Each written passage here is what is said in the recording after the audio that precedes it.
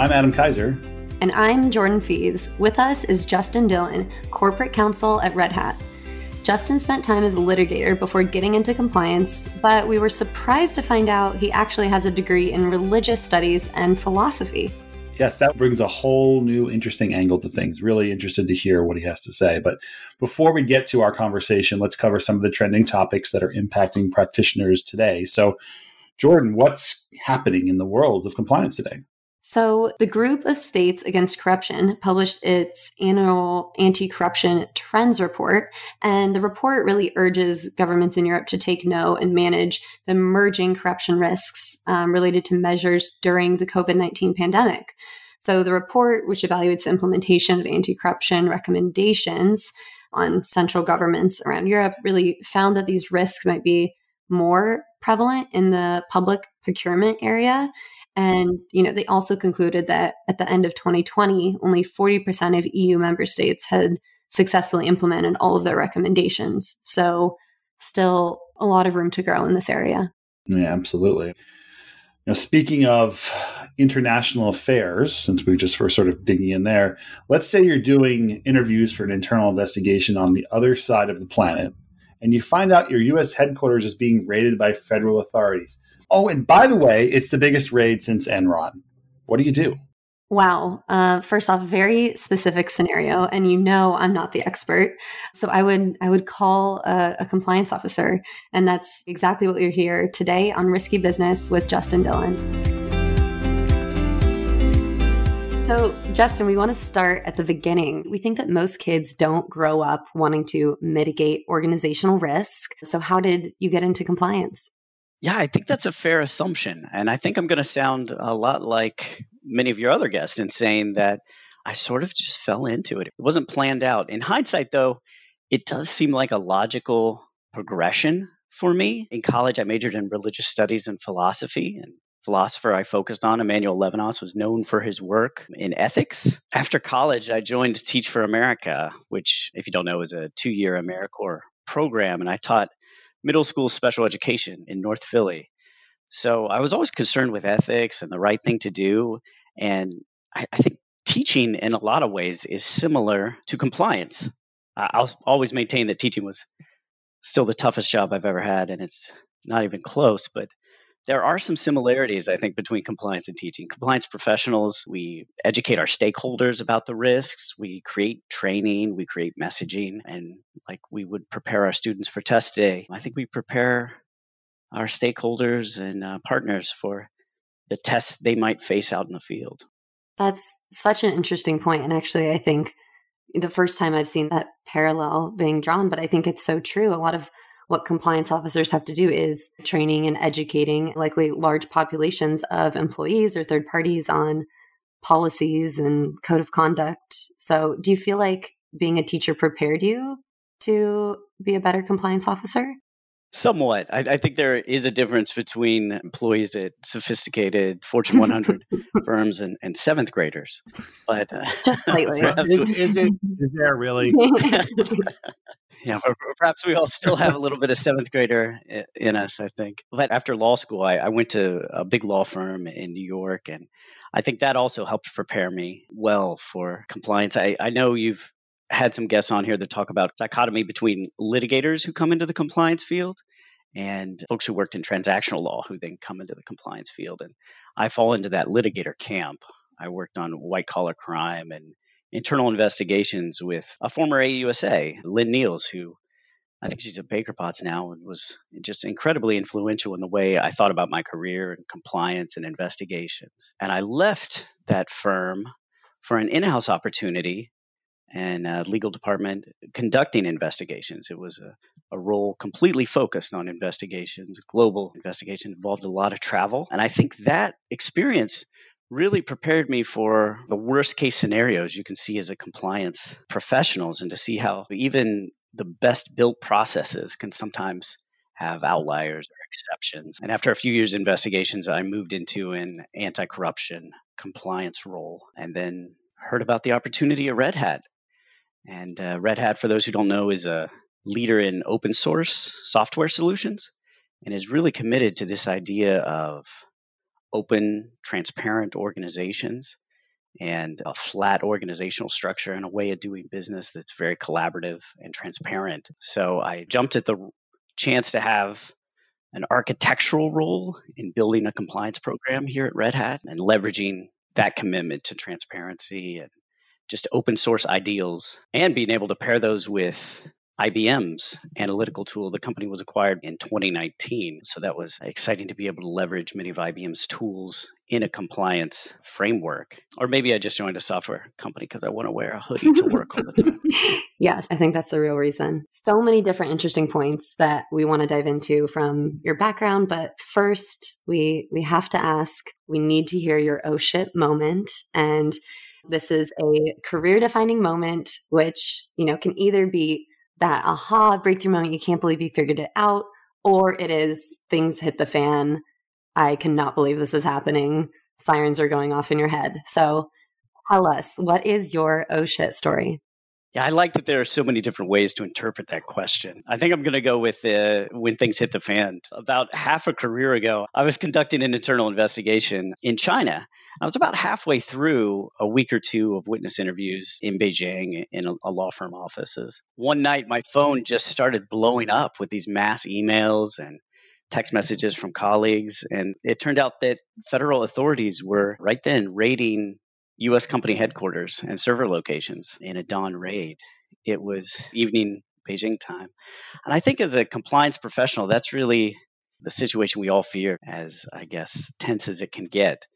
I was still in a relatively junior investigations role at the time. And to hear that news, though, and to wonder what it means for the company, what it means for, even the work I was doing right then, and not really knowing what was happening, it was a moment where, just had to stop and say, oh, wow, can I possibly go from here? And as you might expect, the witnesses and employees of the company's subsidiary out in China had a lot of questions the next day, particularly for a U.S. lawyer. And then throughout the next week, as I was continuing the investigation and trying to wrap it up, there were just a lot of questions. What's going on? Why did this happen to the company? What does this mean? And I didn't have visibility into the answers to those bigger questions. Underscored for me the importance of compliance, obviously, but also the importance of a tone at the top, which we talk so much about in compliance. And it really comes into play to see how important it is to employees to feel like they're working for an ethical company, and that even in dark situations like that, that still matters. And it was really impressive to me to see the company's leadership, the CEO, the CIO, the head of investigations. They all responded very quickly with very public messaging to the employees about the commitment to compliance that the company had, the commitment to full cooperation with the authorities. And the CEO even sent out an email that said, we're still an honorable company, was the word he used. Right. When we were talking earlier, you said it was one of the largest federal raids since Enron. So this was fairly large in scope as well, which I think is interesting to note. That's like kind of the top oh shit moment for us, right? I mean, that doesn't get much bigger than that. Yeah, I was somewhat insulated from it being out in China and being still in a relatively junior role. I wasn't in a position where I even had visibility really into the controls were put in place afterward or the response to that. But as you learn a lot from seeing something like that happen and from understanding that, we're not just talking about these compliance processes and risk in the abstract. From going through that experience, what were your biggest takeaways? I know you mentioned the importance of tone at the top, or whether there are any big learnings that experience gave you? Yeah, I think tone at the top is probably the most important there, because I think the company, because of that messaging, was able to continue with business, was able to take a look at itself and really pick itself back up and get back to the task at hand. I think that was very important, but I think it also just underscores the importance of collaborative communication, both with business partners and legal and regulators. Just the importance of having an open dialogue that you can build on and build trust with one another so that you don't reach, I guess, that point. Now, what would you say is one of the proudest moments you've had in your career? I'm very proud of some of the pro bono work I've done, but in the compliance role, I'm very proud of the work I've done over the past, half year or so at Red Hat to really transform our partner vetting program with the help of GAN. Red Hat had just a great program before, but relied a lot on systems that didn't talk to each other. and on non-digital tools. Myself, Karen, David Levine, a whole team of folks at Red Hat, IBM, GAN, and Control Risk, I think have been able to build relatively quickly a tool for our third-party screening that does things that even a few years ago, when I was looking at vendors, we were told that they couldn't be done, that we couldn't get all these different systems to talk to each other, and we couldn't streamline and digitize the workflows the way that we've been able to do here. It's a project that still is in a continuous improvement phase, and it's something we're still working on building, but it's scalable, it's consolidated, and we've managed to, I think, collect a lot of data about our partners, cloud solution providers, our ISVs, and have a one-stop shop now. So Red Hat was acquired by IBM. Can you tell us a little bit about how that impacted the team and process and all the things that came out of that? In the past, I've been on the other side of the transaction, part of a parent integrating a new acquisition into the fold and pushing down compliance processes. But that's not really the way it works with the IBM Red Hat agreement. Since Red Hat has this open source platform and works with some principles of open source and neutrality, we're able to learn from IBM's experiences and tools and perspectives while still designing our own program that fits the unique risk set and profile, I think, of an open source company. I love that focus on collaboration and that you're able to share certain learnings with each other so that you both, I think, can benefit and improve your programs. So you were previously an investigations attorney and then ended up working in anti-bribery and compliance. So how were each of these roles? Can you tell us a little bit more? Yeah, I didn't plan it going this way, but I really think it adds an incredible value to be able to work on investigations, to take a whistleblower's call and then talk to a whistleblower and witnesses throughout the course of an investigation and see how even, I think, well-developed and mature processes can have gaps that I think as compliance professionals, we don't always anticipate. As much as we rely on data and processes and data analytics, compliance is a very human endeavor, right? Our risk is created by not only organizational behavior, but human choices. And you see that with investigations that I think poor compliance messaging relies on because I said so. And I have 3 sons aged 5 and under, and I know that doesn't work with kids. And I don't think it works with adults either. I think instead, if you have some frontline experience, you can see how some of the scenarios that we worry about actually play out. And you can explain that it's more than just because I said so, but there's real incidences where this can go wrong, both for a company and an individual. And you can also see how cultural differences can lead to misinterpretations around the world of the same set of circumstances or the same directive. And I think that helps go beyond the data to understand the human element. So the DOJ Foreign Bribery Unit recently has grown to record size and now has 39 prosecutors. 39 new prosecutors. 39 new prosecutors. So it seems like it's going to be a big priority. So what do you make of this? I wish that was signaling a increased focus on collaboration and openness, but I think it does signal that there's going to be an uptick, I think, in enforcement and investigations. And that's why it's always been important for, I think, compliance professionals to be proactive, to focus on being preventative, but also to be embedded early on in business initiatives and strategies, and to have a seat at the table where you can help plan out new strategies, new initiatives, new global expansion, because I think the FCPA is going to get its docket of investigations back up to the levels we saw previously. So as a GAN customer, what are your thoughts on compliance technology? What should compliance officers be thinking about today in terms of tech stack? Yeah, it has been amazing to see the progress in compliance technologies, just driven by companies like GAN and others out there who are able to create these platforms that leverage multiple data sources and can provide some analysis. The progress has been really dramatic over the last 5 years. And when I hear people saying that they manage their program with data, though, I feel like that's just not enough anymore with all the innovations that have taken place in compliance technology. That mantra of managing with data always reminds me a little bit of the pointy-haired boss in the Dilbert cartoons who thought his employees loved him because he managed with data. That was like 20 years ago, so maybe I'm dating myself a little bit. But compliance, I think, has moved beyond just collecting and representing the data, that we now use data analytics to analyze all the data we're pulling in, to leverage smart solutions, to use AI. And in addition to the analytics and the smart solutions, we also have to have room for a human element there. And I think bringing real expertise to bear in the compliance field, some real experience, control risk, and other companies have, I think is a real value add when that human element's able to work. As an example, if you want to map out data for whistleblower complaints in your hotline, if you have a disgruntled partner that's been calling the hotline 18 times, you're misrepresenting the risk. But if you omit an outlier like that, your data just isn't truthful. So I think compliance technology has made leaps and bounds beyond just data collection, beyond data representation to analytics, to smart tools. But I think that human element there is ultimately compliance. Like I said before, corruption's a uniquely human behavior, and we have to go beyond the data to really manage it. Being in the software space, every week somebody announces they have their new machine learning AI algorithm that'll make your life easier. Do you think there are still major areas where AI and so forth can take over, even though I assume we're all going to say there's always going to be that human element, but do you think there's a piece of that puzzle that could still be filled with some technology?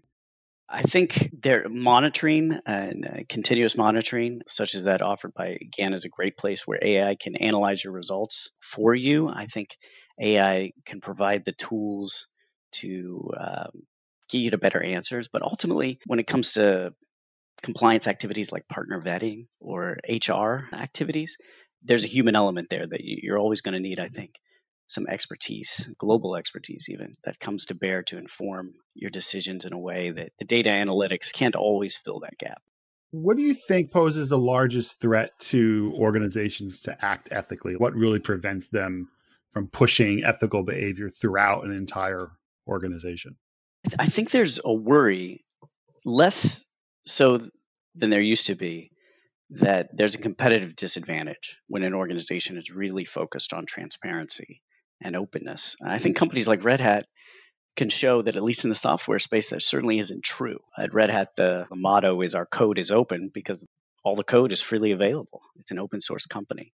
And that kind of transparency actually brings to bear some strengths in that it allows for better collaboration. And I think that as anti-corruption regimes and enforcement activities around the world are escalating, it's clearly no longer a competitive disadvantage to have an ethical company and a company that's focused on transparency.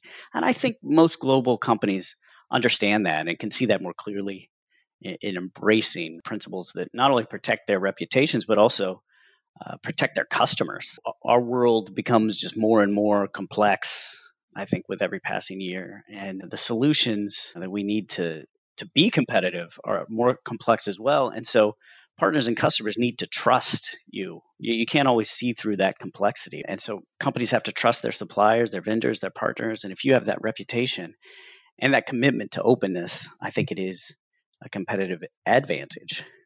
So when you take a step back and look at the compliance industry as a whole, what do you think we're getting right? Or if the inverse of this question is more compelling, what do you think we're getting wrong? Where are the opportunities for us to grow as an industry?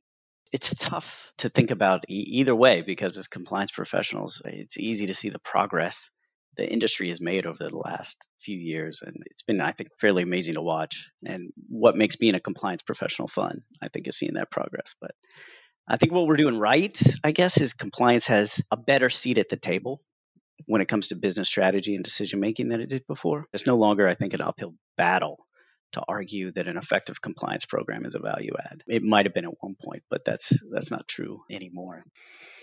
But I think what we're doing wrong, though, is as a compliance industry, and maybe this just comes from my experience in internal investigations, but I think we rely a bit too much on, to use the carrot and stick metaphor, the June DOJ guidance for compliance programs discussed not only disciplinary measures, but incentives for compliance behavior.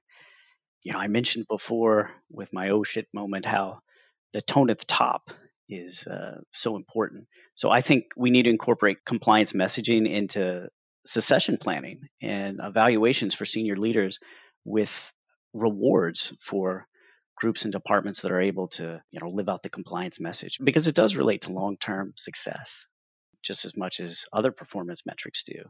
So I think we need to move toward rewarding leaders and those who take part in transparent, ethical behaviors rather than just having disciplinary measures. Is this something that is implemented at Red Hat?